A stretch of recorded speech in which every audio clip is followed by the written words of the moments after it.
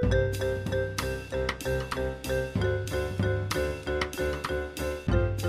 listening to Two Guys Talking Wine with Michael Pincus and Andre Proulx. Andre, this has got to be the strangest podcast we've ever recorded.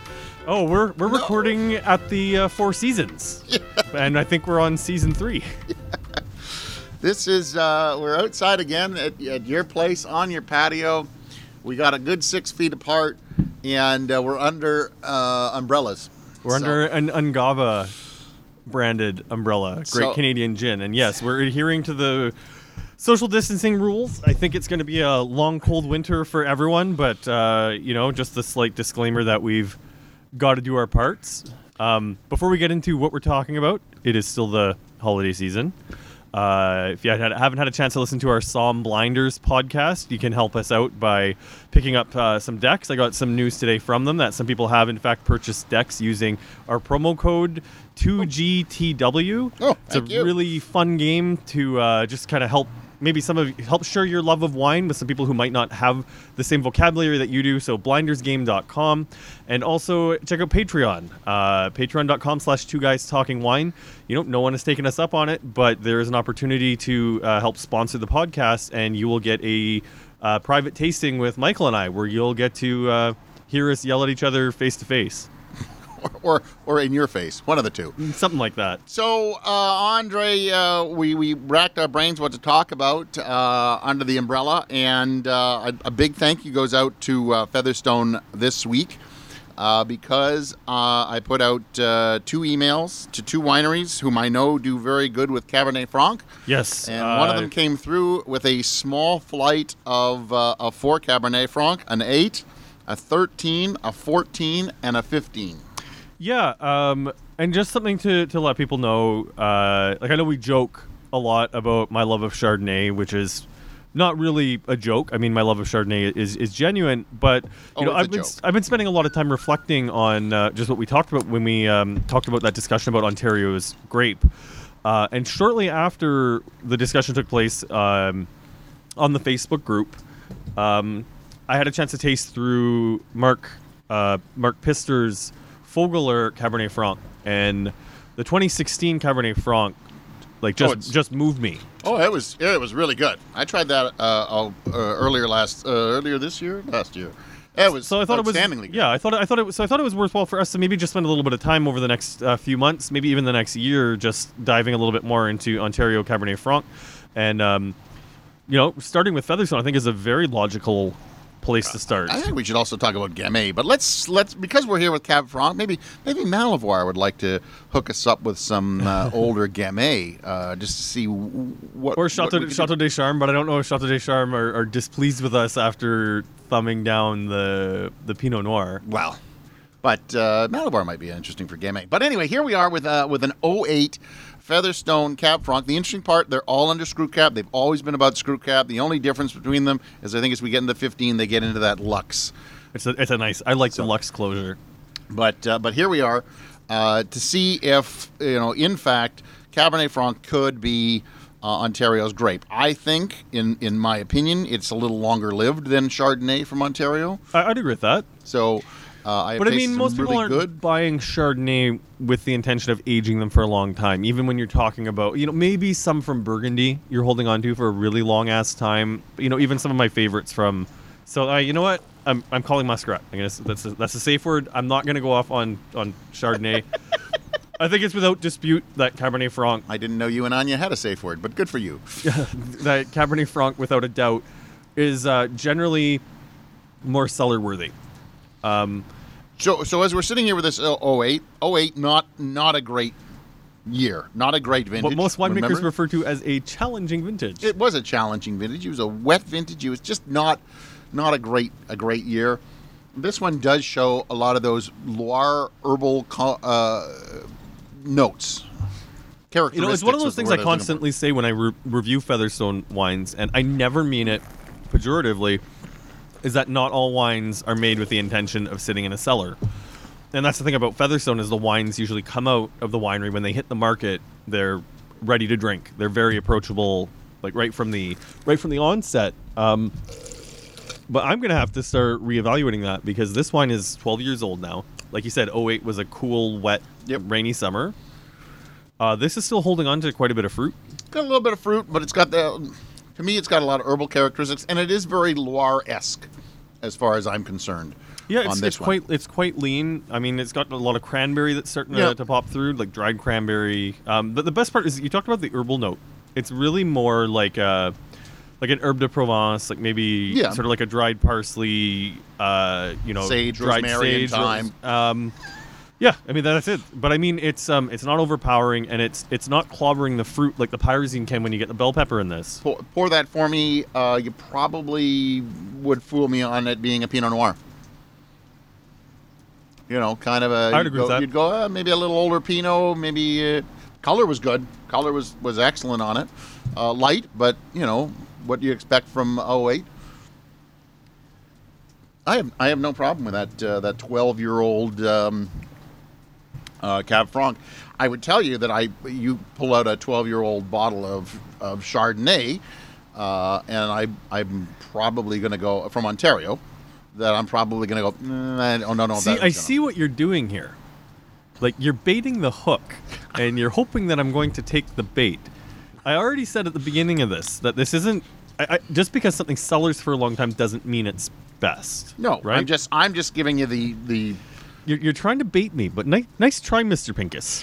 So here we are now, moving on to a 13, and there we go. What my favorite part about talking to Louise at Featherstone, this is about herbal. This is herbal on the nose, was that she said she found these under her bed, and I believe that it's probably true. She probably did look under the bed and found some Cab Franc because. Sometimes I believe that good Cab Franc should be kept under the bed and close by. So, yes, that one's definitely got that tobacco right off the hop. 13 again, a very plentiful year. If all things. See, I love that the first wine showed so well because to me, I mean, it's got like the pipe tobacco. Like it smells like a pipe. Yeah. But it's got like some cracked black pepper on it. The fruit's fighting for attention.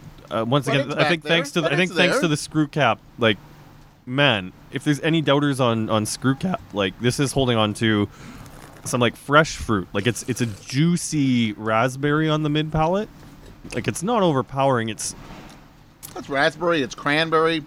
It is a little bit on the tart side. You're not going to fool me on Pinot on this one. That's for sure. No, I'm definitely not going to go, hey, that's a Pinot Noir. You could have probably fooled me maybe as a Gamay. No way Gamay on this. Okay, but you know what? I think this is a wine, though, where we're getting to the crux of the debate that you and I were having and that people were having.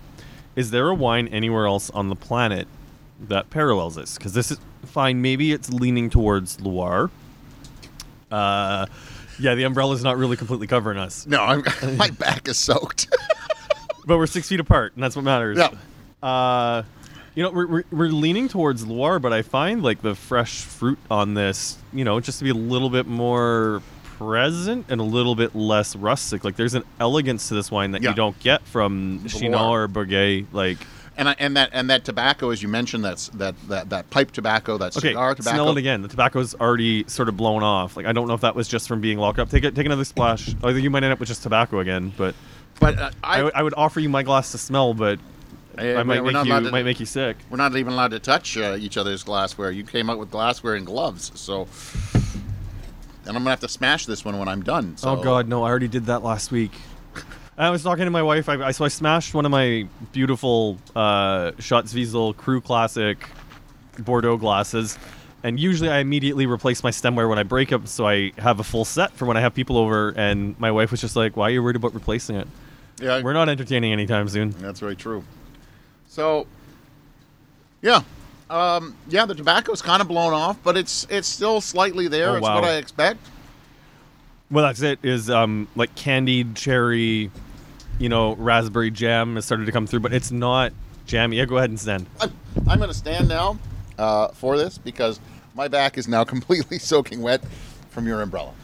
And I think my chair is now getting a pool on it. So I'm going to stand So that's how I'm going to do this tasting. And it's just like being back at the LCBO, where we taste and we move. All we're missing is Mr. B. Oh, wait, my pants are wet too. So, and it isn't from me. Okay, you know what? It's amazing that this 13th evolved that quickly. Like, I really wonder what it is about the savory note to it that it's blown off this quickly. Well, again, 13, one of those, it was a plentiful vintage. I think at the time it was the most plentiful vintage that we had ever had in Ontario. But quantity doesn't always equal quality. No, and that was the problem. I always thought was that, that's great that we have so much, but it wasn't going to be great wine. Is this a great bottle of Cab Franc? I don't think it's great, but it's certainly drinkable, and I would have no problems opening that up now and finishing the rest of it. But okay. As a critic, I agree with you. It's not a great wine, but in terms of the debate, because we're trying to create a case for why Cabernet Franc should be Ontario's grape. This is once again not a strong vintage. 13 was a little bit more typical. I don't think it was as wet and crappy as 08. But 7 years later, under screw cap, still nice tannic structure. I think this might have another 3 years to go before it starts to completely go savory. The tobacco note blew off of it, and it's now wonderful and fruity and well balanced. This is a $20 bottle of Franc. This isn't, Red Shale Cabernet Franc from Trius for $50. This isn't iCellars for $50. This isn't Two Sisters for $50. For all intents and purposes, this is a step up from the entry level. And is this like a toe curling, show stopping, drop the mic kind of wine? No. Is this something that is fun to taste and an interesting experience to share with people who might be doubtful of the longevity of Ontario wines? I think where you're slightly off base. Okay. Here is that it may be a showstopper if people know the vintage, people know it's from Ontario, or don't know it's from Ontario. Because I think if you pour that blind for somebody, they would be, wow, I really like that and the way it opens up. Yeah. And then you say it's a 7-year-old wine. You get somebody who goes, well, I don't drink Ontario wine, or I don't like Cabernet Franc. You pour that for them, and they'll be like, well, I really like that wine. What is it? I have a friend that blanket says I hate Merlot. But every so often I throw out a Merlot, a blind to her. God, that movie needs to die, hey? And she's like, oh, I love this wine. What is it? I go, ha, Merlot! So I think, these are the kinds of wines that we could pour for people who go, I don't like Ontario, or I don't get Cab Franc, or something like that. And they would go, I really like, and especially that 13, that opens up to, in a way that I think makes people like, 1, older wine, and 2, Ontario wine. None of these taste old. That's what's remarkable about them. And I guess the Merlot, I know that I've spent quite a time on this podcast crapping on Merlot and Merlot from Ontario, but even I'm not as closed-minded to just straight up carpet bomb and say I don't like Merlot. All right, so now we're going to move on. This is the 14. 14, I think when we talked to Craig McDonald, he did say that they're like 3 great vintages, 3 average vintages, 3 crappy vintages, and then you get that one in a decade that just you never know what it's going to be. It's gonna show up on one of the. So 14 was one of those really average years. Yeah. If memory serves, there was nothing really great about it. There was nothing really wrong with it. It just was an average, typical Ontario vintage.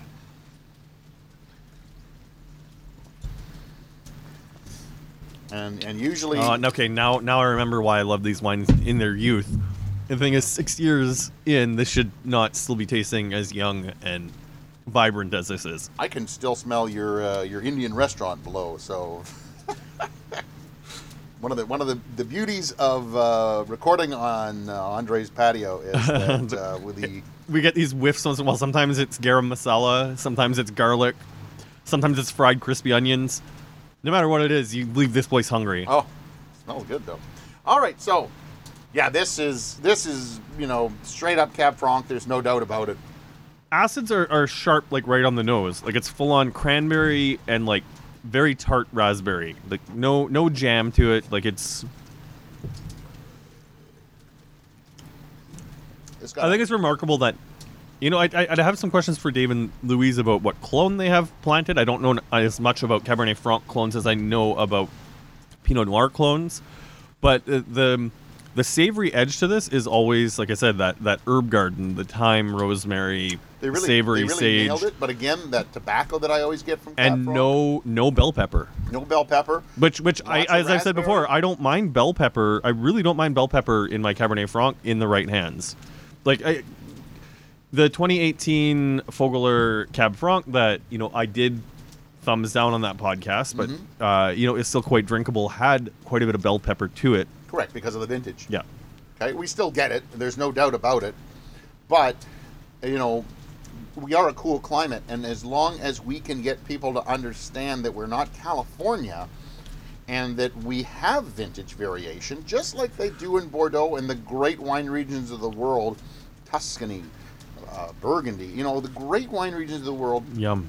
We have vintage variation, and that's what you have. You're not going to pick up a bottle of, J. Lore Merlot, and it's always going to be the same bottle, because that's what J. Lore Merlot. It's a straight up bottle of wine that is the same every single time.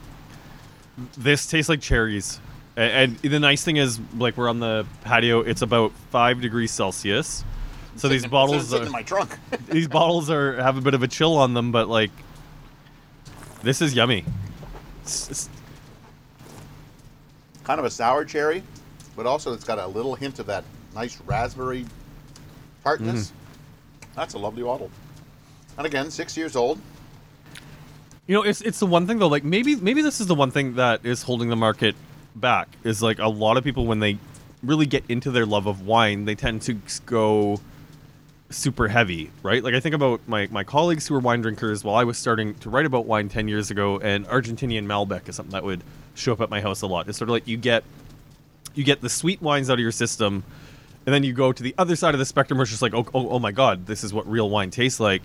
Let's get into Argentinian Malbec. Let's get into entry-level Bordeaux. Let's get my hands on Chianti Classico, Super Tuscans, and, just explode your head with flavor. And I think the thing is, even in Ontario, we'll never be a full-bodied wine range, and we see it come up in the conversations all the time. People looking for full-bodied Ontario wine, and we do have people who are coming close and working damn hard at it. The Foreign Affair, and I know I already name dropped a bunch of them: Adnan, Isel, and Two Sisters, who are making it their mission. Trying to deliver that full-bodied effect, but.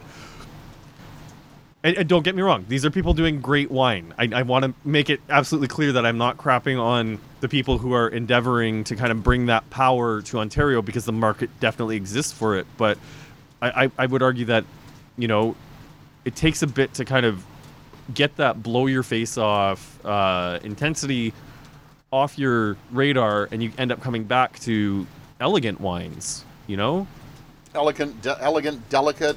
This is not powerful wine. This is delicate wine. But a little bit more of a foundation. Like it's got a concrete basement, as opposed to a lot of the Pinot in Ontario, which is just light and elegant and pretty.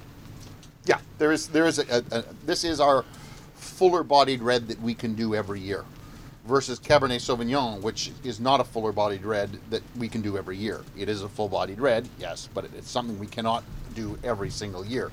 Now, let's move on to a vintage that now this is under Lux, and it somehow always makes a different sound when it cracks. And you know what? They just came right off. This is the screw thing of it, and I had one of these the other day where I, for the life of me, could not get, and it happened with a Lux. There we go. And the bottom part loosens, so you can spin it, but the top part will remain solid. I had a 10-year-old Aussie wine that did that to me the other day, and it took me 5 minutes to get the piece off. So one of the downfalls of Lux is that if somehow you end up cracking it or cracking the bottom, you cannot sometimes get the top So off. Michael, before we dive into what this wine smells like, the one thing that you had talked about and was in your argument where you were quite passionate, how do we get the market to shift to drinking Cabernet Franc?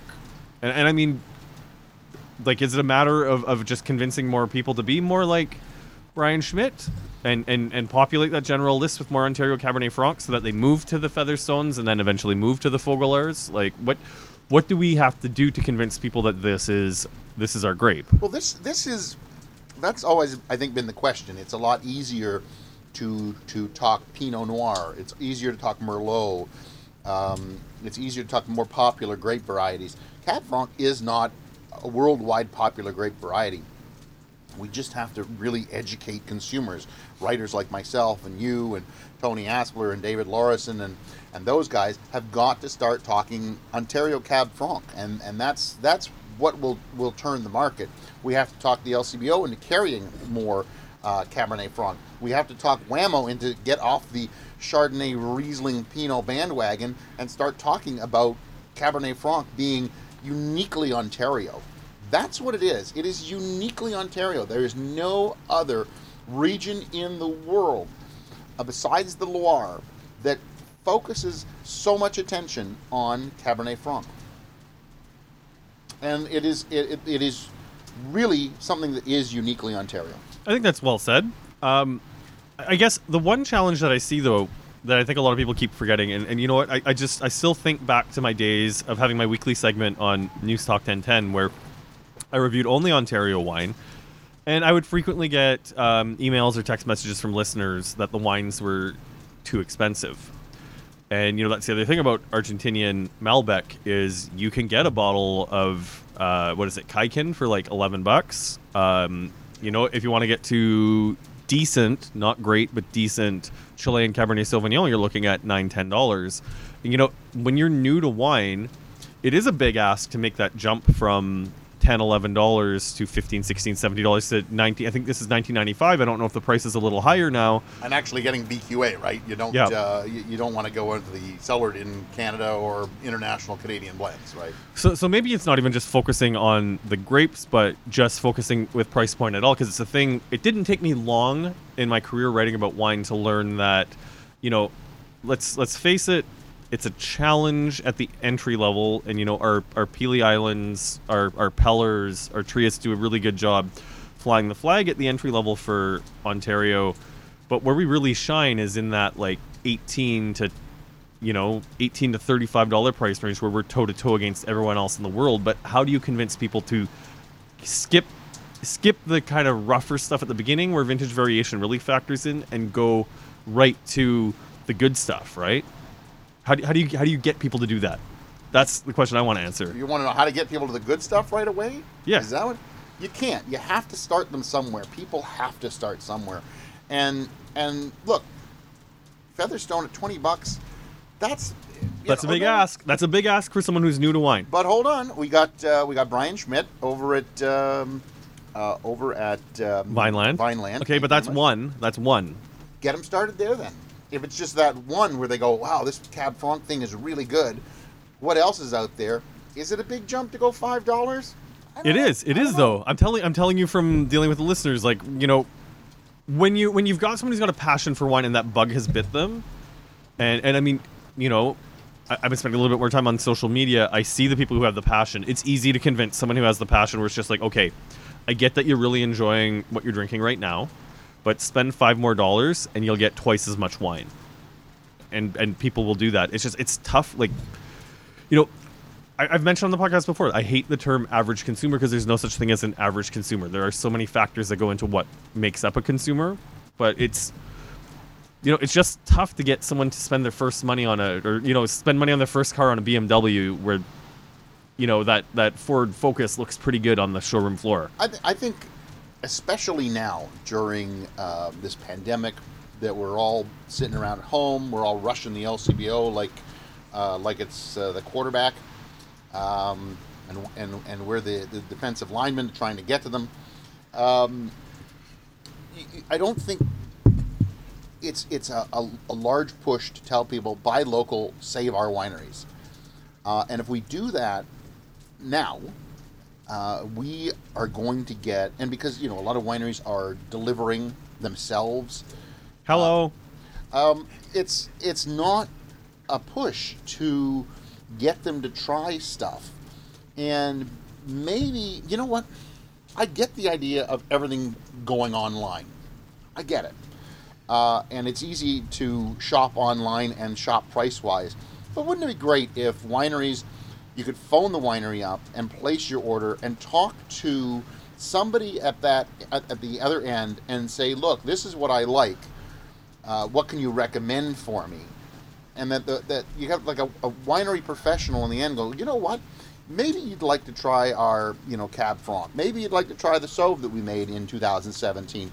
It's that personal service that we could push also, that would get Ontario drinkers to drink more Ontario wine and to experiment more with it. Wow, that was really well said, Michael.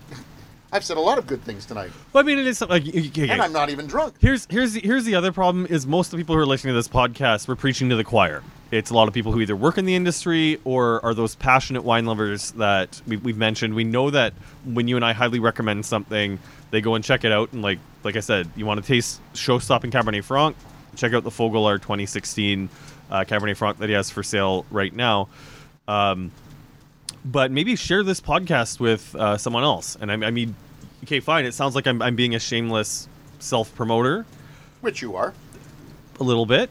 But, just kind of we can all become evangelists for the wine industry to say, you know what, it's all fine and well. And let's face it, you and I are currently working on the Toronto Life gift guide for December, and we're looking for best bargain bottles. And I'm going to be drinking a lot of general list wines over the next month to find those absolute best bottles at $12, $13. But I'm going to do my best to make sure that we've got some Ontario VQA in that fits the bill. And frankly, I'm looking more forward to the gift wines, because there's some really great Ontario VQA selection. We've been told that there's no price limit for the gift-giving wines, but it's the other nice thing about Ontario is you don't need to spend $250 on a bottle of Sazakhaya, which I was lucky enough to taste this year. Thank you very much, Sylvester, for sending that to me to taste. But you can get some baller Ontario wines for $35, $40, and that's a hell of a lot cheaper than dropping $150, $200 on Napa Cab. And that money goes right into the pockets of the people who make the wines. And we're talking some of the best wines in the world.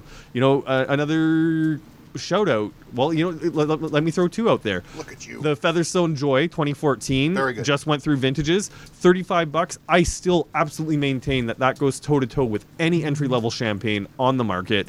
Comes under screw cap, where you made me open up my 2009 way too early. Comes under crown cap. Way too early, because it comes under crown cap, so you can age that forever if you want to. And the Flat Rock 2017 Gravity that made both of us speechless, that is currently only available at the LCBO. Correct, it's sold out on that. But you can still get these wines, and those are great gifts. That's what I want for Christmas. But let's talk quickly about this 15 that we put This in is the showstopper I was looking for. So this is still got lots of really, I don't want to say big tannins, because we don't really do a lot of big tannins. More, please. But the tannins are definitely there, so there's lots more ageability to this wine. This is one of those vintages too, where like I think everyone forgot about 2015 when 2016 rolled around. It was another like typical vintage. No, 15 was a really good vintage. The only problem is we had like that short crop, right?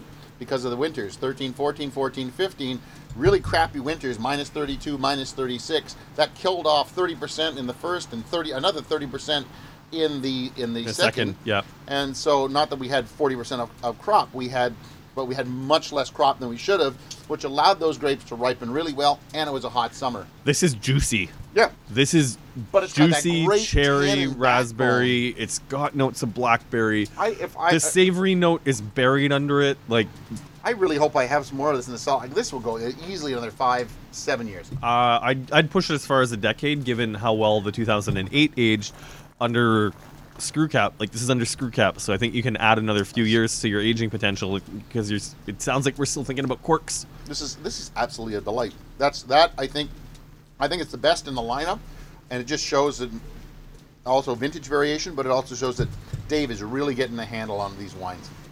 So, Chardonnay will always be my first love. Your bathing wine. But I am looking forward to us continuing down this rabbit hole, because you know what? Like I said, I think we've joked about it. We've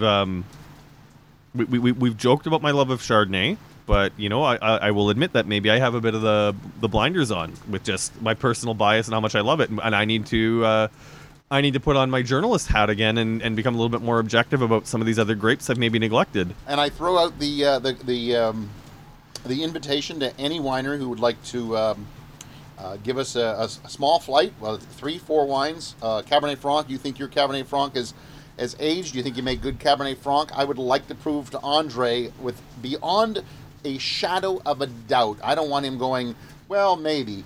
I want beyond a shadow of a doubt that he goes, yeah, you know what? Maybe you were right. Maybe. Yes, I would say right now there's still reasonable doubt, because we did just do the podcast last week with Thomas about Pinot Noir, and it's just Pinot Noir is one of those wines where every year you can spike the football and get that super high quality. But I'm glad that we started with Featherstone, because like I said, Featherstone's one of those wineries where I love reviewing their wines. I love talking about their wines on the radio on Newstalk 1010, because I know that as a consumer, and you and I both know the stat that, 95% of wine is consumed within 25 or 24 hours of being brought home from the LCBO. Nope. Is when you pick up a bottle of Featherstone wine, you can take it home and crush it without having to worry about it, without having to decant it, without having to do backflips to make it work the way it's supposed to work. But I have vastly underestimated how well these wines age. I think I'm gonna have to start buying them in duplicate and triplicate. That's what you should always do, just to make sure. Just to make sure. All right, thank you very much for listening. I am soaked. I am soaked. Oh God. Sorry, Brian. That's why I stood up. But I still feel like wet all over. I don't think it rained all day, and then when we started the podcast... I know, I kept checking the sidewalk. I can see the sidewalk from Queen and John where the radio station broadcasts, and I was just like, okay, good, it's not raining hard enough to get the sidewalk wet. Oh, good, it's not raining hard enough to get the sidewalk wet. Crap. Yeah. So, thanks for listening. I'm Michael Pincus of michaelpincuswinereview.com. I'm Andre Proulx of andrewinereview.ca. And on this wet, rainy November night, I wish you all... Hey, Michael... Before you sign off, just remember, nothing lasts forever. Not even cold November rain. Oh, my God. Wash your hands. Stay safe. We love you. Good night. Oh, my God. I can't believe that's my cue out of here. Thanks for listening. Please subscribe to Two Guys Talking Wine on iTunes. Two Guys Talking Wine was produced by Adam Duran.